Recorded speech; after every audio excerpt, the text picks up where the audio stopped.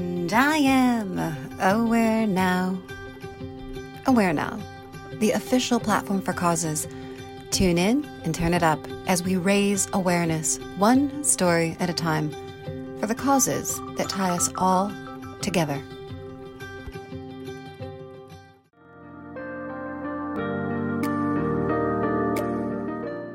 As industries evolve with technology, many things change. For better or worse, evolution is inevitable. For a real and raw conversation on music at the intersection of tech, we speak with our very own Thavius Beck, a multi-instrumentalist, producer, MC, and electronic music educator whose life revolves around music and technology. When it comes to the production and distribution of music with technology, a lot has changed over the years. From how we create it to how we consume it, music has evolved with technology. My question for you, Thavius, is this. In your opinion, what's the biggest win that technology has brought, and what's the biggest loss, if any?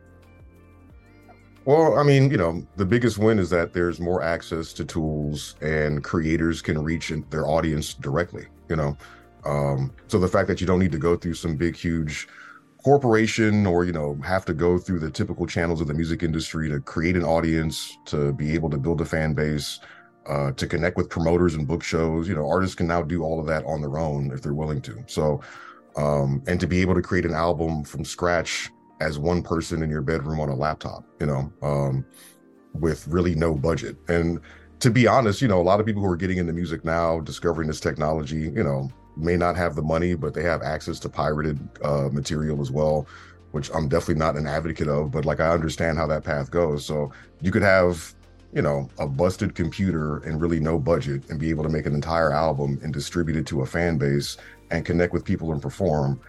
That's a major, major difference from before. The biggest loss, though, is that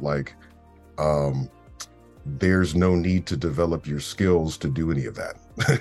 So you could have a computer and go online and find a folder of breakbeats and loops and whatnot and just put them together like a collage artist, and people think you're a genius. And it's you didn't even write any of that stuff, and you may not have an understanding of basic harmony or theory and things like that. And you're just throwing things together based on what you find. So there's not a lot of incentive for people to learn the foundation and theory behind how to do what the technology is doing for them, So in a lot of ways, people are just, getting more and more lazy and complacent and kind of taking for granted the fact that back in the day, you had to learn, a basic scale or two, you had to understand how notes sounded together. So if you wanted to make someone feel happy or sad, you understood what scale, what sort of key to work in, things like that, right? So not to say that that's totally gone, but there's just not as much incentive for people to learn, so. Yeah, no, absolutely. It's kind of like when you're driving, you just plug in where you need to go. You don't need to know how to use a map or remember directions. We rely on our technology to do that. So, so let's take a trip together way back in the Wayback Machine and travel back to where you began, Thavius, in music. And then, way back. And then let's come right back here. I'd love to know, back in the day, what was the first, most high-tech piece of equipment that you had, and what is that today? It's an interesting question because I don't know that I could answer it in terms of what's the most high-tech. The first piece of gear that I ever got that I consciously tried to use to make music in some sort of interesting way, taking advantage of technology, is this keyboard called the Casio SK1. It's this old Casio keyboard. You could sample with it, but it could sample for 1.4 seconds. You could only store one sample. The sample rate was really, really low. It wasn't meant to be some professional thing, but it became pretty popular. A lot of people ended up doing stuff to circuit bend it and make it do more than it could. I got this when I was I don't know, 9 or 10 or something like that. And I remember back then we had everyone had the little hi-fi stereo system with the record player and the dual cassette thing. And the whole secret was with the dual cassette player, it had high-speed dubbing. So if I set it up for high-speed dubbing, I could play a cassette, play it twice as fast. And if I sampled that, I basically got twice the sample time. because the music was playing twice as fast, so I could play with that, slow it down, do little loops, and I would record those to tape. And that was the first time I actually started trying to like loop stuff to make beats, right? And it was pretty high tech back then, I guess. Now I have so much stuff, it's hard to say what's the most high tech. I mean, all of it's high tech in its own way. But I guess what would be the most interesting combination of things? I have this sampler sequencer synthesizer called the Dirty Wave Mate. I might even have it over here in my backpack. And it's really small. It's developed on this platform called Arduino. And no, did he use Arduino? I think he used a Teensy, whatever it is. It's a small microcontroller. It's very, very cheap. And this person was genius enough to build his own machine that fits in the palm of my hand. I don't know if this is going to show up on this. Is it? Oh, it's kind of disappearing for a moment. Wait, let me put it on my face. Oh, there it is. Okay, so this thing here, it's a sequencer, sampler, synthesizer. It's got stereo speakers, built-in battery. I can connect it to my computer as an audio interface, unlimited sampling time. I've got an SD card in here with 128 gigabytes worth of stuff, and fits in my pocket, So in terms of just how far technology has come, I think this is probably a good example of it. But I don't know. Yeah. Everything is high tech nowadays. So. Everything is high tech. But the fact that it can be so teensy tiny and do so very much is wild. So it's pretty nuts. Pretty nuts. So I'm really excited to say this next piece. We won't call it a comeback. It's been here for years. I just really wanted to say that. Vinyl. It's been rising in popularity. Question for you about vinyl. What is it? Is it the warmer sound, that just physical feel that you can touch it, you can hold it? Is it the nostalgia that supports this resurgence? What are your personal and professional thoughts about vinyl? I mean, it's a bigger tactile thing that you can touch. You go to the store, you can flip through album covers and the artwork is way bigger. You pull the album out and you have this big physical disc with grooves that you can touch, and you put it on and you have to physically interact with it to go from song to song, and you have to flip it over to hear the other side of the record.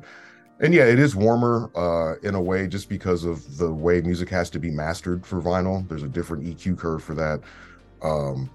Music on vinyl tends to sound more dynamic because it's not mastered to be so incredibly loud, just based on the physical, constraints of vinyl, and the music having to fit into these grooves, and you don't want the needle to jump or whatever throughout the record. So there's a certain way that you have to just master the stuff to make sure the vinyl can play correctly, right? So all of those things lead to it sounding a bit different than what you would hear on a CD or in an MP3 or something like that. The idea of warmth is part of that. Whatever preamp that you have to use, when you connect your vinyl to something else in order to play it back might affect that too. So there's a lot of things to it. It's also kind of, I don't want to say kind of gimmicky, just in a way that people are sort of pushing this idea of a resurgence of vinyl. I think it's cool. Vinyl is really expensive to manufacture. And it's kind of a big risk, for a lot of people to invest in it unless they know they have an audience that's going to buy it, right? So I'm glad that people are supporting it. I think it's a great option to have. I'd rather have vinyl than an MP3 any day of the week, So, but it's just about people being able to get the music and listen to it, whatever they prefer and enjoy. It's all good as long as they're supporting, So. Mm-hmm. Well, I will say that Cosmic Noise sounds really nice on vinyl. So, Well, thank you. Well, you're welcome. So you posted a video recently that caught not only people's eyes, but people's ears, mine specifically. You posted a video entitled Granular Metronome Part 2, stating, in your words, "Now you can see what it sounds like." In this video, there's this vibrant visual translation where the sound comes in forms of pulses, shapes, colors. As a recording artist, as a producer, Thavius, when you close your eyes, is this how you see the sounds that you make?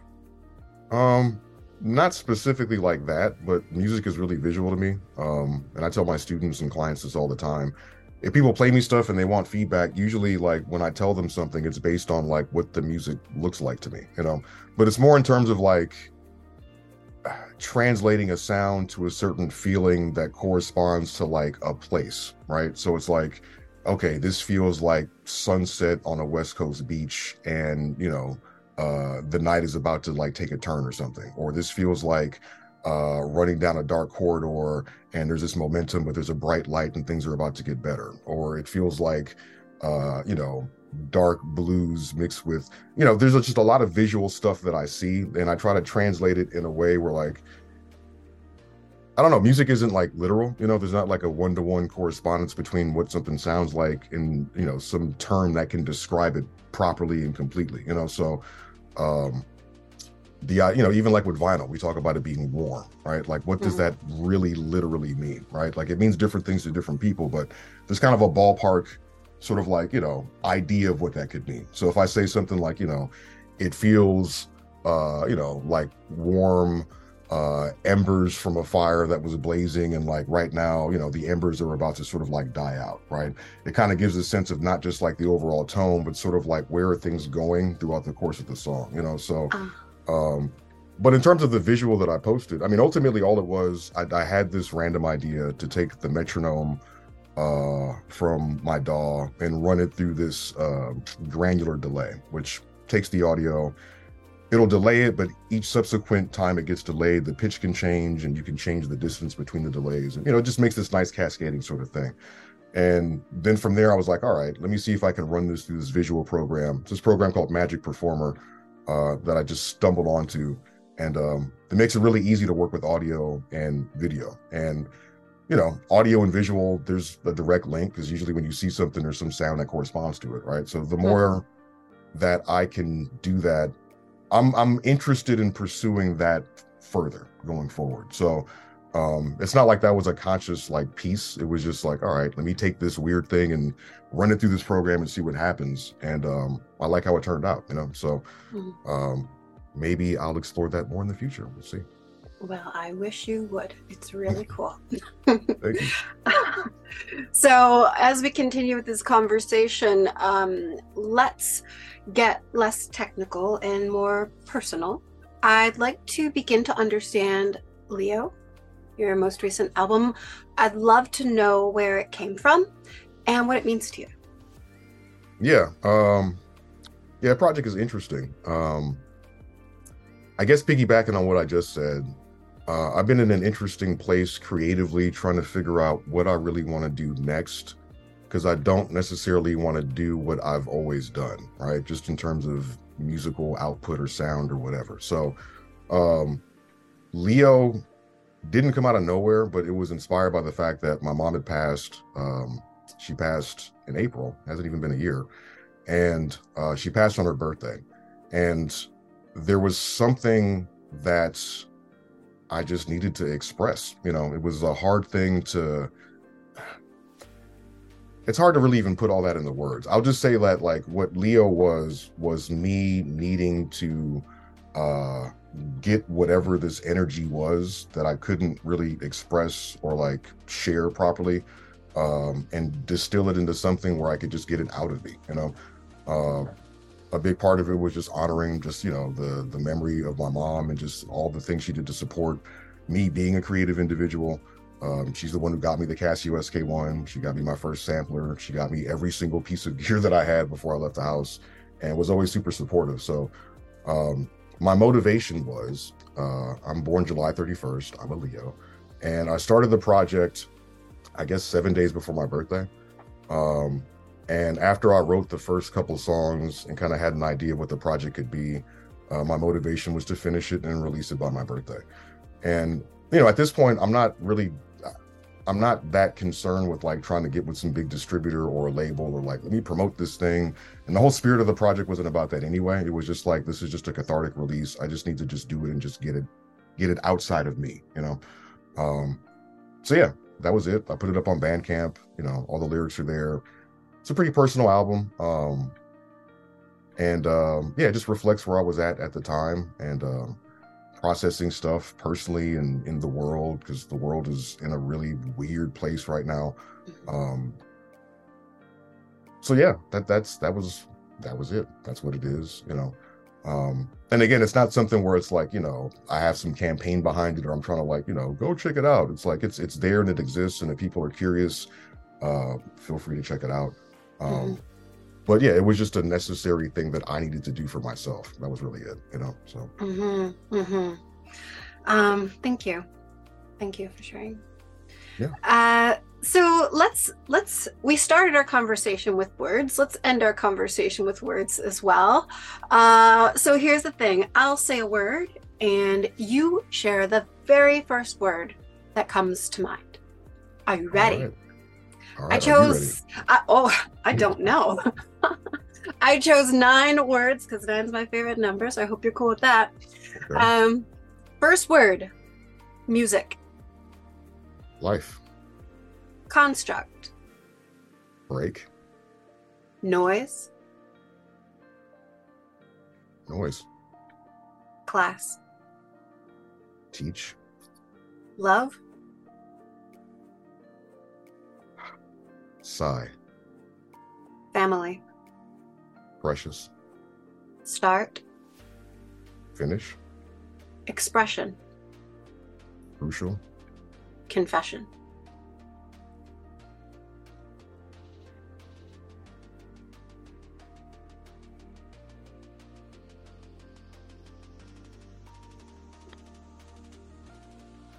That one got me stuck. That's the first thing that came to my head, so there you go. Fantastic. Well, that was so much fun. Thank you so much, Xavier, for taking time. I know you've got a lot going on, a full-time professor, and all of the things. Thank you for taking time to share your story. Absolutely. Thank you for helping all of us just become a bit more aware now. Thank you. No, thank you for taking the time to speak with me, and hopefully someone will get something useful from all of this. I'm sure that they will. Thank you so much. Absolutely.